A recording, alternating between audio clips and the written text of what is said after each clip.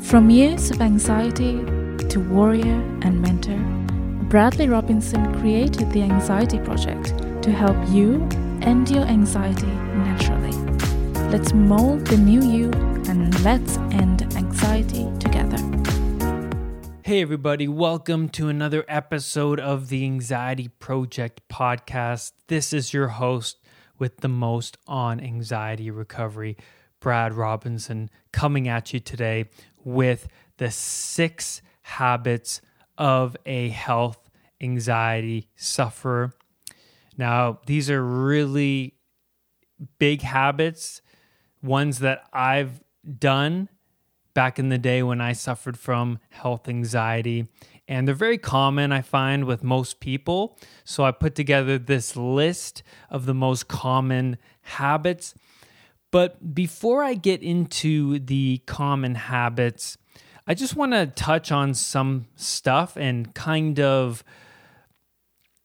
go on a tangent a little bit regarding a few things before the six habits.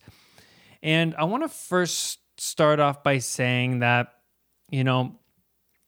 we run our habits from our subconscious, right? Our subconscious is what's keeping our patterns intact, right? Why we keep running the same unhealthy patterns over and over again. Our subconscious is exactly like a 7-year-old child. It's exactly like a 7-year-old child. It questions everything. It loves familiarity, and it's very, very fearful. Very fearful. You may find yourself in so many situations where you're like, what if this happens? What if that happens? What if this happens? And that is your subconscious. That's the 7-year-old child. We're not accustomed to using rational thoughts now, especially practicing anxiety for so long. It's important that, we adopt new beliefs and we get rid of old limiting beliefs. And our subconscious finds one way of doing something and it continues to run the same pattern over and over again. Because our subconscious is 90% of that iceberg underwater, and the 10% above the water is our conscious mind. So everything going about your day-to-day lives, it's pretty much running on your subconscious. Your subconscious is holding all your beliefs. Your subconscious is holding all of your fears and traumatic events and embarrassing moments that happened to you in your past. And it really holds your identity, right? So it's about it's about building a stronger rapport with your subconscious mind and learning how to communicate with it. Okay, that's really important when it comes to just living a strong, fulfilled life and having a strong identity, right? We all want that identity. We all have people in our lives that we look up to and admire, especially like in the movies and on TV. And it's like, how do we get there? Or you put yourself down for not being that way. It's the subconscious mind that we really need to get in touch with. We need to build a rapport with it, okay? In Jungian psychology, the idea that you have a potential future self is made clear.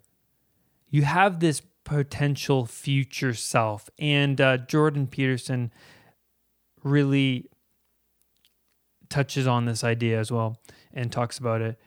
Everything that you could be and that manifests itself in every moment of your present life. So you have this future self, right? Tomorrow, 8 hours from now, whatever, 10 years from now. We all have this future self. And every moment that we live our lives, we need to do things in order to benefit that future self, in order to stay on that path towards that self that you want to create, right? For instance, like if you're on a diet and you give into a box of cookies, you're betraying that future self 5 hours from now, the future self of tomorrow, right? You're betraying that future self for instant gratification, right? You're harming that person. And that's what he means, right? From, you have this future being, you're actually harming that being. Or you could actually do that being more benefit by maybe meditating, or you could go to the gym. No one likes going to the gym, right? Like who wants to go to the gym? Every time I go to the gym, I don't want to go, but I always go because I know it's going to benefit my future self. I need to get rid of the excess energy and so forth, right? It's all about maintaining a physical connection, right? Especially going to the gym. So every moment is an opportunity to change. That's what this whole point is really. That's what I want to get with this whole point, is that it's an opportunity for change. Every moment is an opportunity to benefit your future self, whether you're on a diet, whether you're meditating, whether you're reading self-help books or starting an anxiety program or doing coaching or whatever. That's where we want to go. And you have to be a fool before you become the master. You have to become the fool. You have to be willing to be a fool. A lot of people do not take this step because of their fear of failure. Their fear of failure. But it turns out you have to fail and become the fool in order to follow the path to your higher self. You have to become the fool. You have to fail, right? When you start a new job, when you're starting something new, reading books that you're unfamiliar with, or taking a language class, whatever it may be, a new karate class, you're going to be a fool. You're not going to know what you're doing. You're going to fail. It's going to take you some time to get a grasp of it, but that's important because a lot of people don't want to put themselves in that position in order to benefit their higher self, right? In order to grow. And this is important in life because this is the key to finding fulfillment in life and meaning, right? We have to jump into unfamiliar waters in order to grow as people, in order to get out of our comfort zones, right? All ideas are ridiculous. All ideas are ridiculous. You have ridiculous. If you have an idea for a business, if you have, idea for, a short film you want to make or whatever it may be, they are ridiculous. All of them. And the idea that you're going to succeed and get it right the very first time is zero. But it's important that you start. Make a bad first draft. Make a bad first movie. Make the worst movie you can possibly make. Just make it. Do you remember the the worst movie ever made? The Room? Well, I don't think it's the worst movie ever made because look how much money it made over the years it's been out. The Room was a terrible, terrible movie. The first Star Wars movie, George Lucas, while making it, thought it was terrible. He thought this would never, never work. But he made the movie. And look what happened. It's important that you do it. Make it terrible. Make it as terrible as you want. But just start. People end up waiting around for the right idea to come. And they wait for the right opportunity to present itself, but it never comes around. It's important that you just start and do it badly. Just do it. It's better to do it badly than not to do it. And that's where I'm going to end that rant. And then I'm going to start with the number 6 biggest habit a health anxiety sufferer does is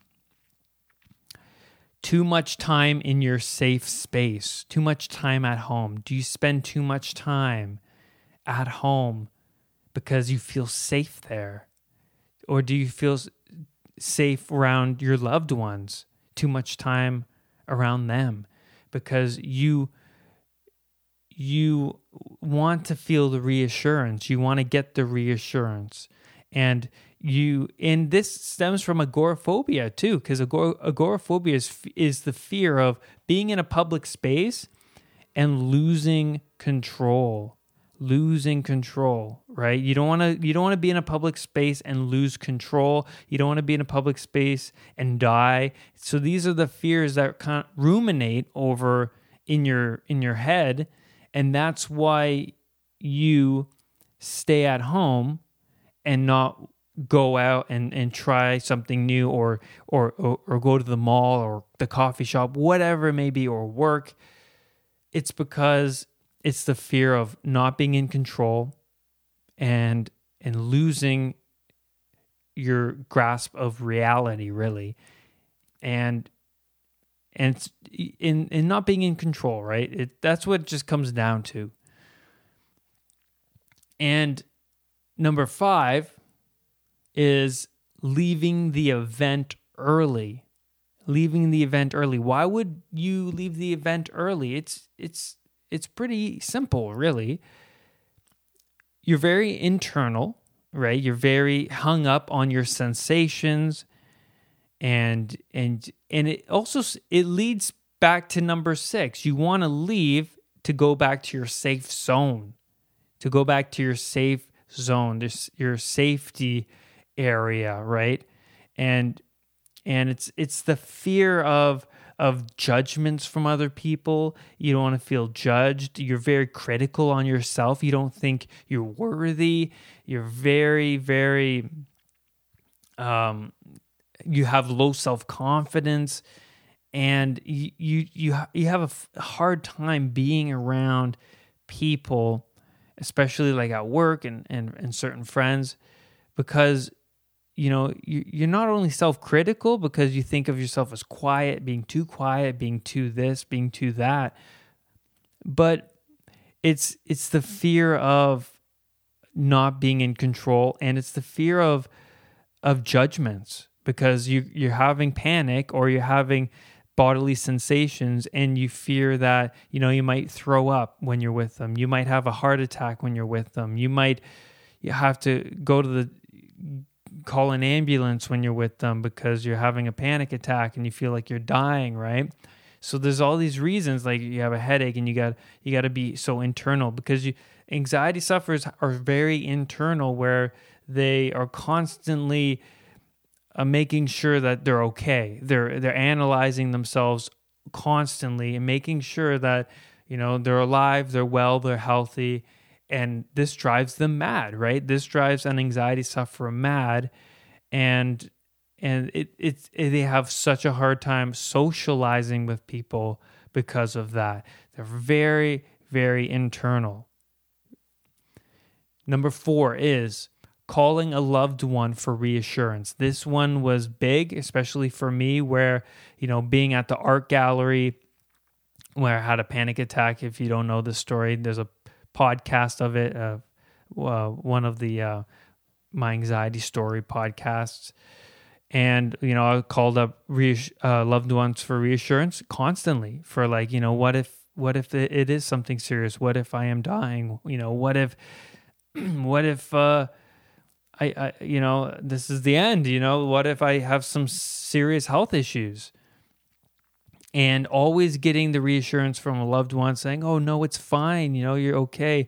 And that's good. That's like a miniature vacation. That's like a miniature Band-Aid.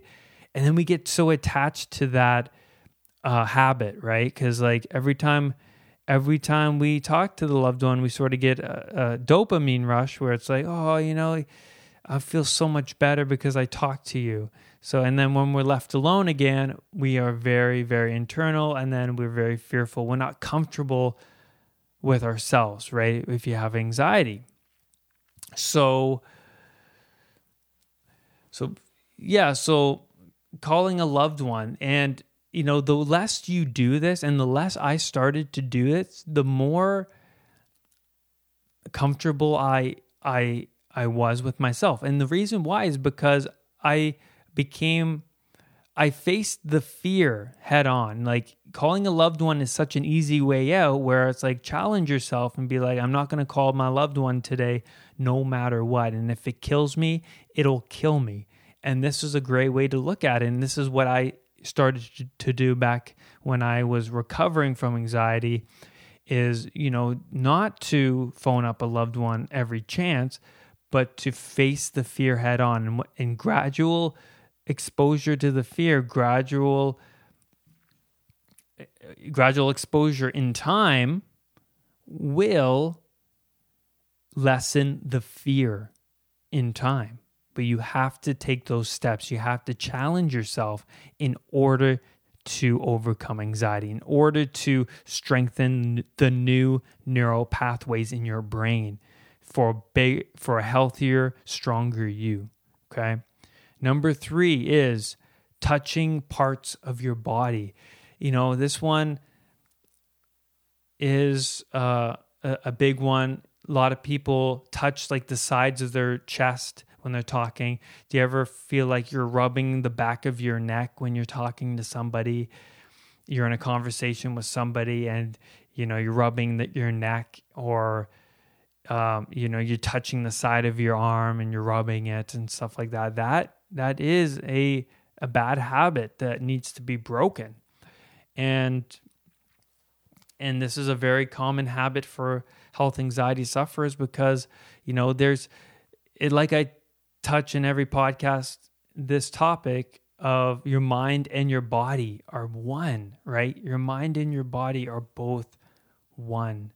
So think of it like, as I said before, 90% is your subconscious. Your subconscious is storing repressed emotional issues deep within your body.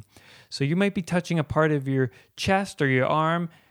That part of your body is storing some emotional traumatic issue that you haven't dealt with yet, a fear that you haven't confronted yet. And your subconscious is telling you, pay attention to me, sending you bodily sensations, right? Sending you different sensations throughout certain parts of your body, and you're touching them. And this is a signal from your subconscious that there is something you haven't dealt with yet. And it's trying to get your attention, and it's doing a good job because you are paying attention, right? Internally, you're paying attention. You're touching the parts of your body that is sending you sensations, right? And so that's what's going on. Your subconscious is sending you signals and reminding you that there is something here that you haven't dealt with yet. Could have been from your childhood, could have been from a year ago, doesn't matter when. But there's something there that needs to be taken care of, right?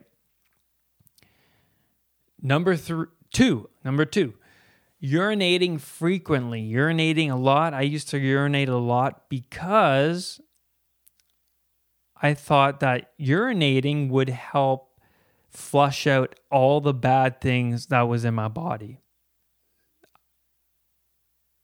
I knew that at the time, when suffering from anxiety, urinating would flush out all the bad toxins, because I thought I had something wrong with my kidney. So I thought, and then I started drinking bucket loads of water, right, all the time. And I was urinating a lot, right? And I thought that I would pee out all the bad infections. I also thought I had a UTI, urinary tract infection. I thought I had one. I never did, but I was going through health anxiety, so I was drinking lots of water and cranberry juice and stuff like that, and trying to flush whatever was in there out, which was nothing. It was just my anxiety, right?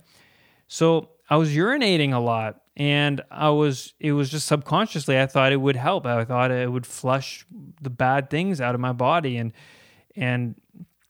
that's why I was urinating, right? And to get over that, it was just like dealing with the underlying emotional issues, dealing with the negative beliefs, the limiting beliefs, all of this stuff. Over time, my habits would decrease and leave permanently. It's all about dealing with the root causes. Then the habits will deteriorate. Okay, and it's about challenging yourself on a daily basis. Okay, and then this brings us to number 1: one-word answers. One-word answers as the number one habit I find most people who suffer from anxiety. This was me in a nutshell. When you're talking to somebody and you're like, yeah, of course. And you're like, yep, mm-hmm. And you really just don't keep the conversation moving. But what happens is you just give one-word answers because you don't really want to be there, right? And this stems back to leaving the event early, which is number 5. Giving one-word answers, you don't really want to be there. You want to leave, and you're not in your safe zone. You can't socialize, because how can you when you're suffering from anxiety? When you're very internal, when you're so focused on your sensations and feelings, right? And so the one-word answers is very, very common, and the most common I find when people go through health anxiety, people don't know how to. People are not present. People are not external. Right? We can't really be in the present moment when there's absolute chaos circling within us. Too much chaos, right? And then when there's too much chaos, how can someone with anxiety be so external, right? When there's just so much going on inside, so much emotional baggage that needs to be dug up, that needs to be dealt with, okay? And that's episode 24. Thank you so much for joining me on this podcast. Please leave a rating on iTunes and comment and let me know. Message me any topics or go to unpluganxiety.com. I have one-on-one coaching there. Sign up right now for coaching. End your anxiety naturally with me. I love you all. Do not let anxiety define who you are. Have a great day. Bye-bye. For more podcast episodes, for more video content, and one-on-one coaching with me via Skype, visit www.unpluganxiety.com for everything you need to know about ending anxiety naturally. I love you all. Have a great day. Bye-bye.